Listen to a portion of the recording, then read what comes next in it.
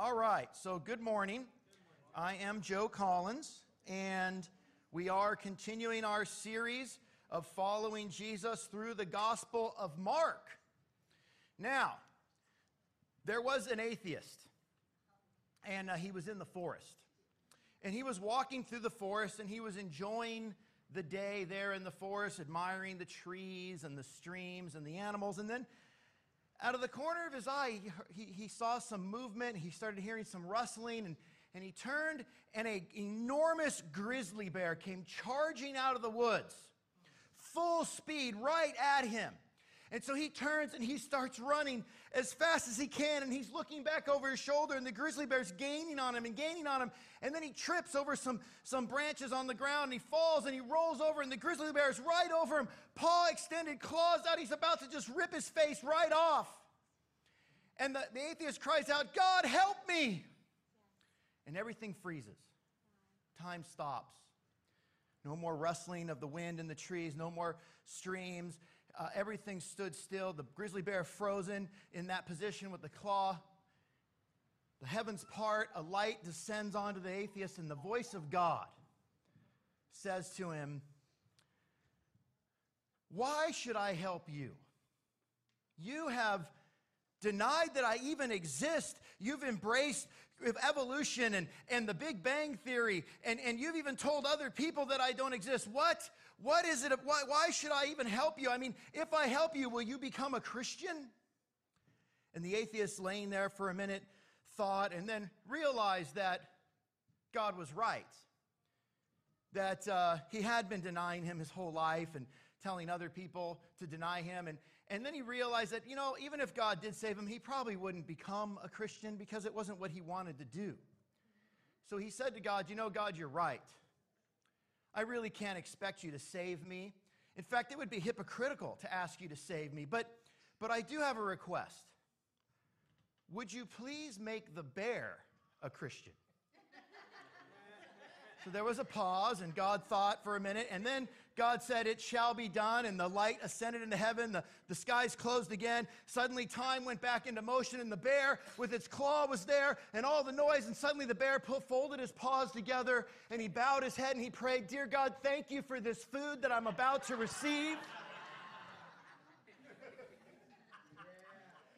So, whatever we do, sometimes there are just some people that are just never going to believe in God. No matter what is said or done or taught or heard or seen or experienced, some people just aren't going to get there. They're just not going to do it. That's just the fact of the world that we live in. Turn with me to Mark chapter 4. If you don't have a Bible or a phone, we do have the scripture on the screen. Of course, we have our little map that we like to have been using throughout this whole series, a little simple overview of the land of Palestine in the time of Jesus. And we're going to pick it up in Mark chapter 4. We're going to read verses 1 through 9. Again, Jesus began to teach by the lake. The crowd that gathered around him was so large that he got into a boat, and sat in it out on the lake, while all the people were along the shore at the water's edge. He taught them many things by parables. And in his teaching said, "Listen, a farmer went out to sow his seed. As he was scattering the seed, some fell along the path, and the birds came up and ate it. Some fell on rocky places where it did not have much soil. It sprang up quickly because the soil was shallow, but when the sun came up, the plants were scorched, and they withered because they had no root. Other seed fell among thorns, which grew up, choked the plants so that they did not bear grain. Still other seed fell on good soil. It came up, grew, produced a crop, some multiplying 30, some 60, some 100 times. Then Jesus said, 'Whoever has ears to hear, let them hear.'" Up to this point, we've been studying out the Gospel of Mark, and in the first 3 chapters of Mark, he's really just sort of given us a description or focused on the activities of Jesus in the area that we call Galilee. That's that northern province up there around that sea there, the Sea of Galilee. Mark has sort of been following Jesus through this area here as he's kind of traveled and done things there. But in Mark chapter 4, he changes his focus from the activity of Jesus to the actual teaching of Jesus. Now, Now, some time has passed since last time we met. At the end of chapter 3, that was where Jesus' family came to try to rescue him because they thought he was out of his mind. And it turns out that they were actually out of their mind, and Jesus had to correct everybody in that. Well, some time had passed. Jesus may have traveled down to Judea, down to the city of Jerusalem. He may have spent some time down there during one of the annual festivals that the Jews recognized. And he had come back, and the Bible says that he went again to the lake, and that a large crowd was around him. Now, the lake is the Sea of Galilee, where Jesus spent much of his ministry life. We've been saying that over and over because it's just surprising to me that Jesus spent 2/3 of his entire ministry life up there in Galilee, not down there in Jerusalem, when I would have thought that's where he would have gone. But no, he went to Galilee because a prophecy had said God will bless the Galilee through him. Also, Galilee was a much more receptive area. It was more Hellenized, which meant it was more cosmopolitan. It was open to more ideas, things like that, whereas down in Judea, Jesus' ministry would have been shut down almost immediately from the start. So Jesus spent most of his time up there, and he returns up there after some time in Jerusalem honoring a festival. He goes to the Sea of Galilee, where he begins to teach.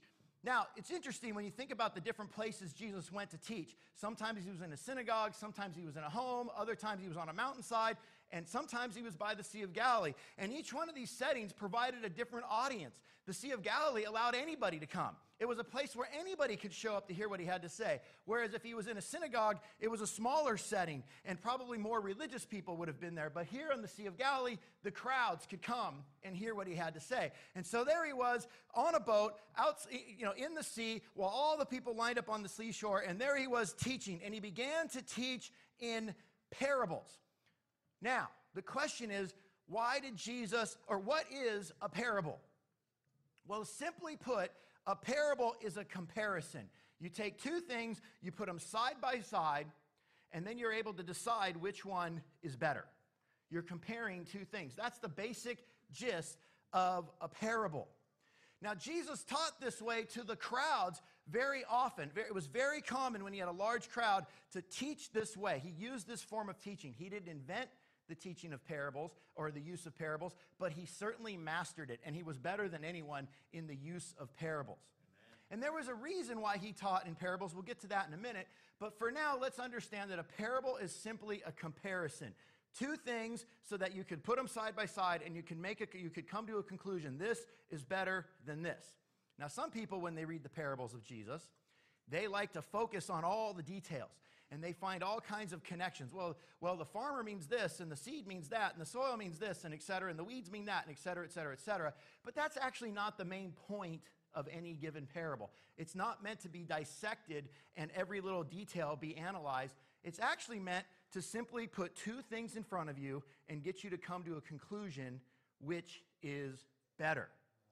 So Jesus taught in parables. In fact, all of Mark chapter 4 is a series of parables that Jesus taught, because in chapter 4, Mark is now sort of focusing on the teachings of Jesus, beginning with the parable of the sower. Next time, we'll be looking at the parable of the lamp on a stand, the growing seed, and then the mustard seed. But for today, we'll be focusing on the parable of the sower. So Jesus starts off and he says, listen. Whenever you got a crowd of people together, you got to get their attention.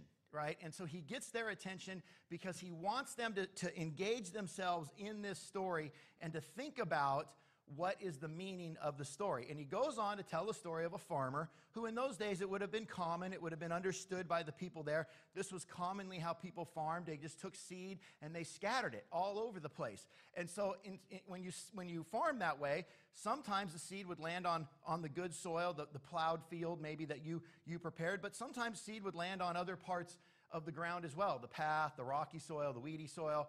And all these things would contribute to whether depending on the soil, depended on what kind of crop or how good the crop was that was produced. And according to the parable, it's very clear that the seed that landed on the path and on the shallow rocky soil and on the weedy soil, that it never actually ended up producing anything, and it was only the seed that landed in the good soil that actually produced a crop and multiplied itself. And then at the end, Jesus says, yeah, now go ahead and figure that out. What do you think I mean? He just kind of leaves it there. He who has ears to hear, let them hear. He just, boom, there you go. I've shared this story before about this movie with Peter Sellers called Being There. And it's so funny because in the movie Being There, Peter Sellers is actually slow. He's actually a developmentally disabled person. And he becomes an advisor to the president. Because everybody thinks he's super intelligent because when he talks, he always talks about gardening. And everybody interprets everything he says to mean something big and profound. And so the economist, so what do you think of the economy? And he would go, he's mentally ill. Oh, not mentally ill. He's actually retarded. He's mentally delayed. And he would go, well, in the summer, spring flowers bloom. And, oh, the economy's going to be good in the summer. And that's what it's all about. Now, certainly Jesus is not developmentally disabled or mentally retarded in any way, shape, or form. But it's funny to me because Jesus, they were kind of playing off the idea of parables. Jesus taught in parables and then would leave people with the conclusion. What do you guys think? One of the points that I think can never be understated, that needs to be repeated again and again and again, is that following Jesus, coming to Jesus, knowing anything about God, about Christianity, about the Bible, requires more thinking than it does feeling. And I'm going to say this, and yeah, I said it. Feelings don't really matter.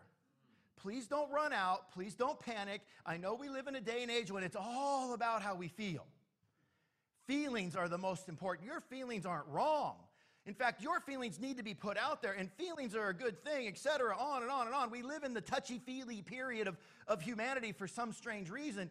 That's the era we're in. But when we're dealing with Jesus and the teaching of Jesus, it is more important that we engage our minds, that we focus on our thinking than we do our feelings.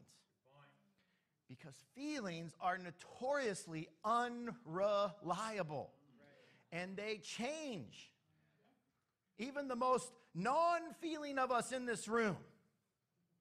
Your feelings will change from day to day, moment to moment, week to week. They fluctuate. They're so unreliable. We're not saying it's a sin to have feelings. We're just saying that feelings aren't what really matter when it comes to contemplating the teachings of Jesus Christ. Jesus wants us to engage our minds. Amen. He wants us to think about what he's telling us and come to our own conclusions. Whoever has ears to hear, let them hear. I was studying the Bible many years ago with a friend. He's a faithful disciple today. He's in our Santa Clarita church. His name is Dennis Bustamante, and he's a very dear friend. And we were studying the Bible. He one time thanked me for studying the Bible with him and helping him understand God's word. And he said to me this very specifically. He said, I really appreciate that you asked me what I thought about each passage we read. And I was like, okay, why is that important? He goes, well, you didn't ask me how I feel. He said, you made me think about it, not react with my feelings, but to actually process what was being said, and to allow it to, go through my brain first and not my feelings. And that really stood out to me, and how important it is that whenever we look at God's word, whenever we hear a message, whenever we read the Bible on our own, it's important that we engage our minds, that we start there, that we use our heads first, we think with our brain, and we come to conclusions. The conclusions, the outcomes, those are what matter, not how it makes us feel. Amen. Okay, so we're going to go on, verse 10. When Jesus was alone, the 12 and the others around him asked him about the parables. He told them, the secret of the kingdom of God has been given to you. But to those on the outside, everything is said in parables, so that they may be ever seeing but never perceiving, and ever hearing but never understanding. Otherwise, they might turn and be forgiven. So what happens here is Jesus teaches this parable to the crowds. He does not explain the parable. He leaves it for the crowd to figure out. And then in private, later, some of his close followers pull him aside and they're like, Jesus, why do you do that? Why are you teaching in parables? It seems difficult for people. Clearly, there was some sort of reaction that had gone on between Jesus and the crowds. There was some sort of, trouble, a lack of understanding that was happening, and they were baffled. Why are you doing that? They didn't understand why he did that. Now, when I was growing up, my grandmother, who was Sicilian, my mom is Sicilian, she gave me this little business card, and on the business card it said, there are two kinds of people in this world, Sicilians and those who want to be. And that was her way of saying that I'm Sicilian. Regardless of all the other side of my family, I'm Sicilian. Now, Jesus responds to this question in kind of the same way. He says, guys, there's two kinds of people in this world. There are those who are on the inside, and there are those who are on the outside. That's just a fact. There are those who are going to get it, and there are those who are not going to get it. And that's a hard teaching. Otherwise, they might turn and be forgiven. Wow. That's hard. Is he saying that he's purposely couching his message in a way so that not everybody would get it, so that not everyone would be saved? It kind of feels that way. It kind of seems like that's what he's saying. And to our ears, that seems kind of harsh. That seems kind of intense. What do you mean, Jesus? Why are you not divulging? Why are you not coming out with everything? Why are you allowing people to wonder about what you're trying to tell them? I mean, you're in that way, you're sort of letting them fail. You're setting them up for failure, and they're not going to turn and be forgiven if they don't understand. But I want you to understand something from Jesus' comment here. He's actually quoting from Isaiah. Isaiah chapter 6, a very famous chapter in the book of Isaiah that was well known to any Jew at the time of Jesus. It's a very famous story, and I want to share it with you. Isaiah chapter 6, verses 9 through 10. He said, "Go and tell this people, be ever hearing but never understanding, be ever seeing but never perceiving. Make the heart of this people callous, make their ears dull, and close their eyes. Otherwise they might see with their eyes, hear with their ears, understand with their hearts, and turn and be healed." Now, again, you think, wow, even in Isaiah's day, some 750 years before Jesus Christ, Isaiah was called by God to speak to people in such a way that they wouldn't understand. And that just seems wrong. It just seems unfair. How could God do that? Well, let me give you a little bit of the context of Isaiah chapter 6. King Uzziah was a good king over the land of Judah. And he was dying or had just died. And Isaiah was on his way to the temple to mourn. And he had a vision of God. And in this vision of God, he communicated with God. And God commissioned Isaiah to preach. He said, I want you to go and to prophesy to the people of Judah and to the Jewish nation. And Isaiah said, okay, here am I, send me. I'll go do it. I'm your man, whatever you want me to do. And God says, but there's a catch. And here's the catch. No one is going to listen to you. That was Isaiah's entrance into the full-time ministry.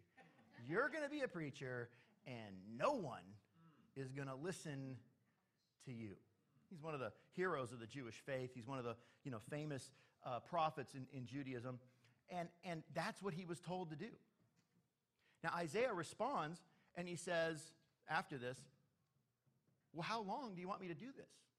And God says, until everything's destroyed. I mean, great. Like, what an awesome ministry call. Get up there and tell people the right from the wrong and constantly preach at them.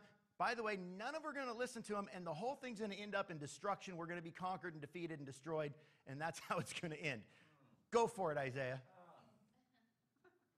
That's the context. That's the passage Jesus is quoting here.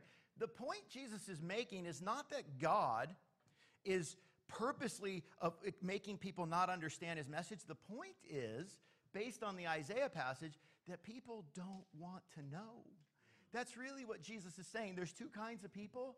There are those who want to know, and there's those who don't want to know.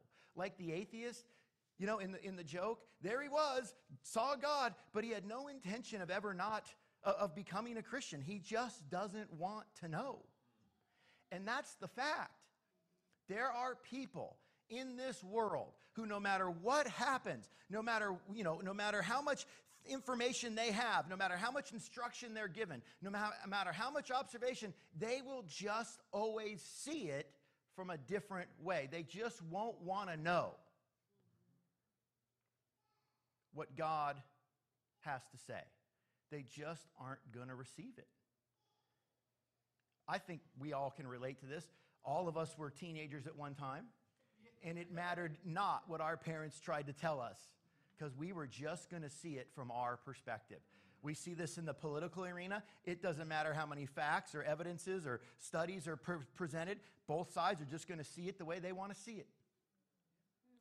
It's just the way we are as people. We get locked in to a certain way of thinking and believing, and unless we change, there's really very little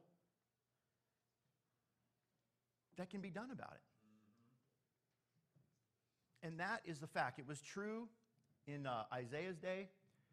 It was true in Jesus' day.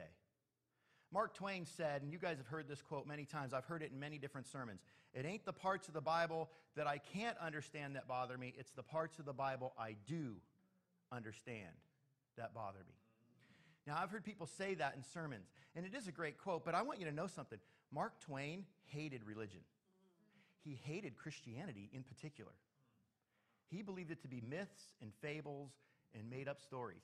He was intoxicated by the teachings of Charles Darwin. He had embraced evolution and the whole naturalistic view of creation and that there was no God. And so Mark Twain's quote, although it's incredibly accurate, was really meant as a derogatory slam against Christianity. In other words, hey, when I read the Bible, I don't like what it tells me. I don't like what I read there. What a perfect example of what Jesus was saying. No matter how much Mark Twain read the Bible, he was going to refuse to see it as anything positive, as anything other than made-up fables and stories that were destructive to people. And that is true, as I said, in Isaiah's day, Jesus' day, Mark Twain's day, and it's still true today. People don't listen to God because they don't want to know what God has to say. Now, fortunately, it's also true that those who want to know will listen to God, and they will find forgiveness and answers. That's the good news. That's what the followers of Jesus were. When they pulled him aside, they wanted to know, why are you teaching this way? What is it? What's going on here? They were actually turning themselves in. Jesus, tell me, what's the reason for this? Talk to me. And he tells them, guys, you're in the know. You want to know. There's a lot of people out there that don't want to know. And so when Jesus was faced with crowds or with Pharisees who were already unwilling to hear what he had to say, he often taught in parables as a way to give them, it gave them a way out. If they wanted to know more, they could come closer and ask what the meaning of the parable was. Or they could just go, this guy's dumb and nuts and retarded, and they could just leave. What is that? Stupid story about farmers and da-da-da. They could find all kinds of fault. And Jesus was allowing them to make their choice. I don't know about you, but I want to be the guy that comes in and wants to know. I want to know what the answers are. I want to find the forgiveness. I want to be on the inside. I don't want to be on the outside when it comes to Jesus. And so there's a part of me that I got to come closer. I got to turn myself in. I got to open myself up, and I got to listen to what Jesus has to say. I can't just be superficial about it. I got to engage my mind. I got to go deeper. Verse 13. Then Jesus said to them, don't you understand this parable? How then will you understand any parable? The farmer sows the word. Some people are like seed along the path where the word is sown. As soon as they hear it, Satan comes and takes away the word that was sown in them. Others, like seeds sown on rocky places, hear the word, and at once they receive it with joy. But since they've no root, they last only a short time. When trouble or persecution comes because of the word, they quickly fall away. Still others, like seeds sown among thorns, hear the word. But the worries of this life, the deceitfulness of wealth, the desires for other things come in and choke the word, making it unfruitful. Others, like seeds sown on good soil, hear the word, accept it, and produce a crop, some 30, some 60, some 100 times that was sown. Now, not only were the followers of Jesus in this little conversation that happened after his teaching by the lake, this little private conversation, not only were they baffled by why he taught in parables and he explained that to them, but the funny thing is they were actually confused themselves by the parable. They didn't quite get the parable either. And so Jesus sort of politely gently corrects them. Don't you understand this parable? Then how will you understand any parable? This is a little bit of a correction. He's saying, hey, guys, you're going to have to use your heads if you're going to be on the know. If you're going to be on the inside, you're going to have to start thinking for yourself a little bit. You're going to have to start taking these things that I'm teaching and be able to apply them in other scenarios. That's how we can understand what to do as Christians in the modern world when in the ancient world, half the stuff we deal with didn't exist, right? People say, well, what about, rock and roll music? Well, it didn't exist in the ancient world, not that we know of. But there are principles that Jesus taught in the ancient world that apply in the modern world. Right. And we can't be so dumb, honestly, so dense, so unable that we can't take the principle and apply it to today. What about voting? They didn't vote back then, so how do we know which is the right way? Okay, well, take the principles and apply them to today. That's really kind of what he's saying. Guys, you have to start learning how to do this. You have to start taking principles and applying them in various circumstances and in situations, because not everything is recorded exactly the way it's supposed. Jesus didn't write the Bible to have every scenario figured out. That's not what the Bible's for. It gives us the principles.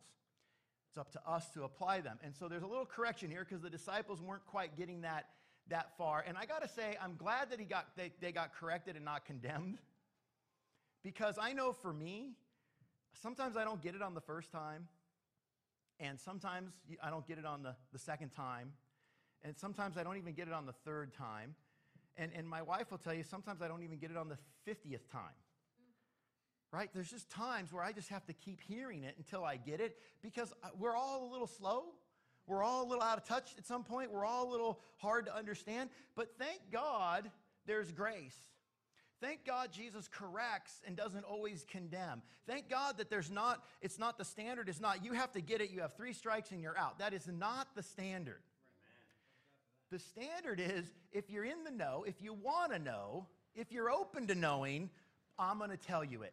No matter how hard and how long it takes for you to get it, he's going to give it to you. He's going to help you get there. Amen. You might need to get corrected. You might even need to get a little kick in the rear end, but he's going to get you there. The only time it's not good is when you decide, I just don't want to know anymore. I'm done knowing, and I don't care.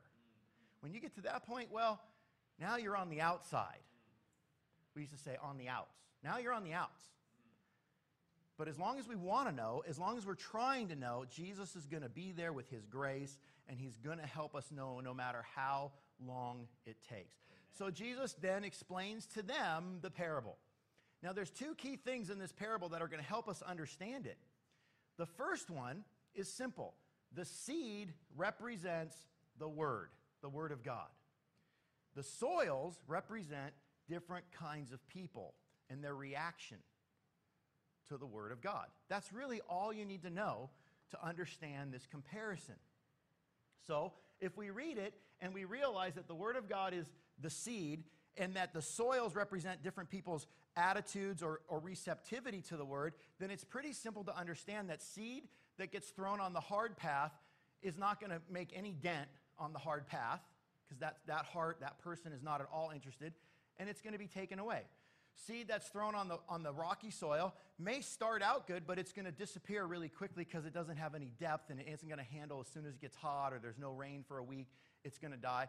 Seed that lands into the weedy soil may grow, but it's going to be so messed up with all the weeds and the tanglements that go on that it's never going to produce an actual usable crop. So the only soil that's of any use is the good soil. There, the seed will grow and produce a crop that multiplies. And so now we have the comparison. Bad soil, hard, shallow, and rocky versus good soil. Which one do you want to be? Well, I want to be the good soil. So here's the takeaway. If you hear nothing else, here's the takeaway. While I have nothing to do with how much seed I receive, with how much word is given to me, I have everything to do with how I receive it. Think about that for a minute.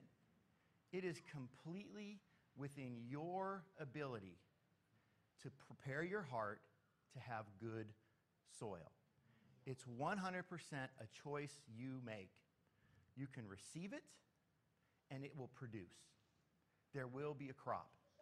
Even if you receive only a little, if you're good soil, something will grow. And that's the principle that Jesus is wanting everyone to hear. Look, I'm out here spreading God's word. I'm out here telling you like it is, telling you what God's will is and how it should go and what God's will for your life is. It's totally upon you to receive it. So let's talk about soils for a minute. Here's a picture that represents the four soils. We have the path, the hard soil.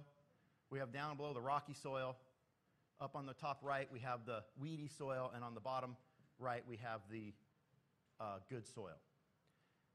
When you look at the path, what do you notice there? What comes to your mind when you see that? If you imagine some seed being thrown on that path, the first thing that I see is that seed is not going to get into that path. It's too hard. In other words, it's not open. If you want to have good soil, the first thing you got to be is open. May sound obvious. It may, maybe, okay, this is 101. Joe, what are you doing? This is not even 101. This is a prereq. This is what do they call it, dummy English. Well, the truth is we got to know this. We got to be open. There's nothing that's going to happen when it comes to God and His Word in your life if you're just already decided that it's not of value, that there's nothing of merit here. If you're already have come to the conclusion that, Jesus' teachings are really anti-intellectual and anti-science, and clearly science has said all these other things about the creation of the world, and they don't match what the Bible says. If you're just not open, the seed is going to go nowhere in your life. If you've already decided that people are the way they are, and people are born a certain way, and so they have a certain disposition, there's nothing they can do about it, so they can't change, they can't. You're just not open. That's the facts. What I love about this is that it's so counter what the culture tells us today, and I appreciate Ivan talking about the darkness of our modern culture. But our modern culture tells us today that the teachings of Jesus, that Christianity is anti-intellectual, it's unscientific, and really what Satan's trying to do is just snatch the seed right away, right before you let any of it even sink in. It just gets taken away because of your assumption that what the world is telling you is true. But the bottom line is you got to be open. At some point, good soil is open soil. The second thing, the shallow, the rocky soil, it's got to have depth. If something is going to take root in this soil, it's got to have depth. But the rocks prevent the roots from getting deep. And so when trouble comes, Jesus called it persecution, the plant dies almost immediately. As soon as the sun comes out, as soon as it doesn't rain for a couple days, plant's gone. That's because the plant had shallow roots. It didn't have the ability to sustain a difficult period of time, a persecution, or whatever the case may be. In our day and age, people tend to look at Christianity and they tend to think of it as overly simplistic. They tend to minimize it as a backwards faith. And they even mock it on TV. You ever see the Christian person on TV? They're always the backward person. They're always the person they're mocking. The guy that just believes whatever and is, overly simplistic. The fact is, we got to go deeper than that. The fact is, the Christian faith goes much deeper than that. There's a lot more to the Christian faith and to the teachings of Jesus than just little sound bites that you hear on TV. It's much deeper. It's much richer. And if you want to be good soil, you're going to have to get deeper than that. You're going to have to deal with these rocks and these accusations made about your faith and get them out, because they're going to prevent you from withstanding the conflicts, the challenges, the controversies that come your way, the persecutions. So then we come to the third soil, and the word here is detangle. It's really interesting, but that is a tangled mess when you look at that picture, how the weeds are just sort of all mushed up together, right? It's a tangled mess. And I've seen this a lot in people that I've studied the Bible with, and they've come out, and they seem open, they seem interested, and then you get into a Bible study, and the next thing you know, they're like, yeah, but, and I used to work in a home with troubled kids, and we'd do this group therapy, and we had this old-time counselor. He was an old school guy. He didn't mince his words. He wasn't politically correct. And these kids would come in, and they were troubled kids, and they would sit in this group, and they would go, yeah, but, they would talk about their life and why they made the choices, and it was, yeah, but, and he would go, yeah, but, do. That was his way of trying to detangle their thinking. So true how we just have so much things in our minds. We're just, well, what about this, and what about that? And we look at everything else. And it all comes confusing in our mind, and we get all tangled up, and at some point it chokes your receptivity to God's word out.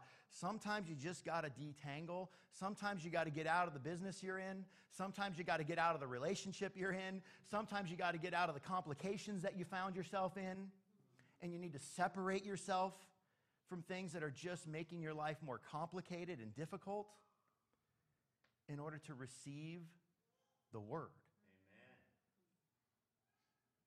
There's a point where you got to detangle, or it will seriously affect your receptivity to God's word.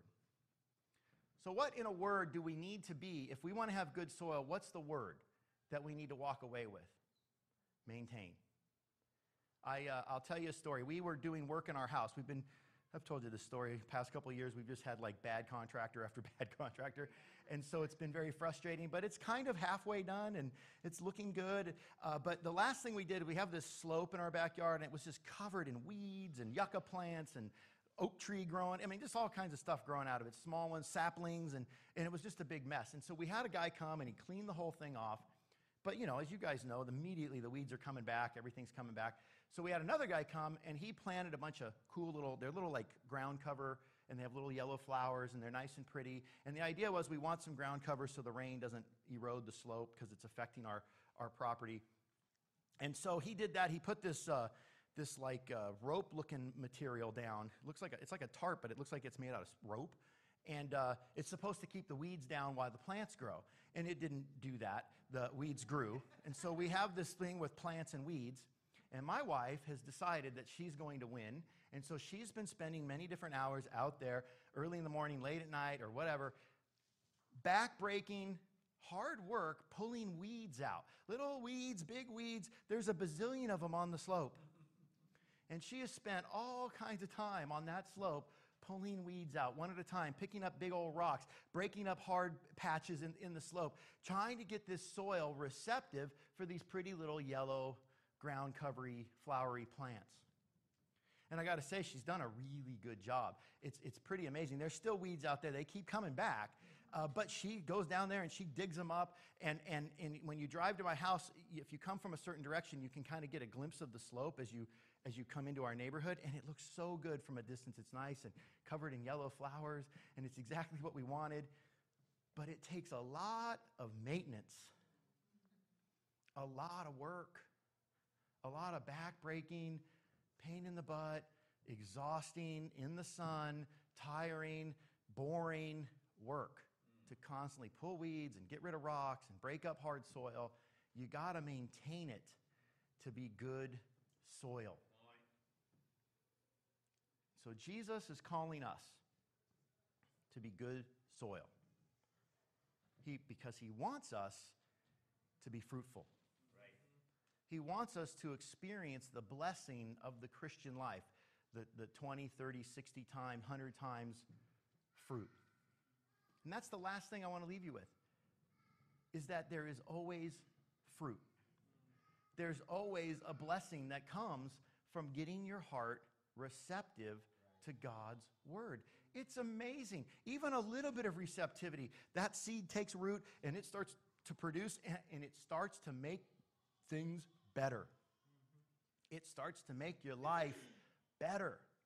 Whatever that may be, better relationships, better perspective on the world, whatever, better attitude, better mindset, whatever it is, it's going to make it better. There's a tremendous reward that comes from being receptive to God's word, but you got to open yourself up to it. You got to be willing to be deep. You can't be shallow, and you got to be willing to detangle, to get the weeds and the rocks and the hard places out so that that seed will grow. And it is 100% within your power to do. It really is. Every one of us has the ability. We're not victims here. We have the ability to turn our hearts into good, receptive soil, and God will bless it.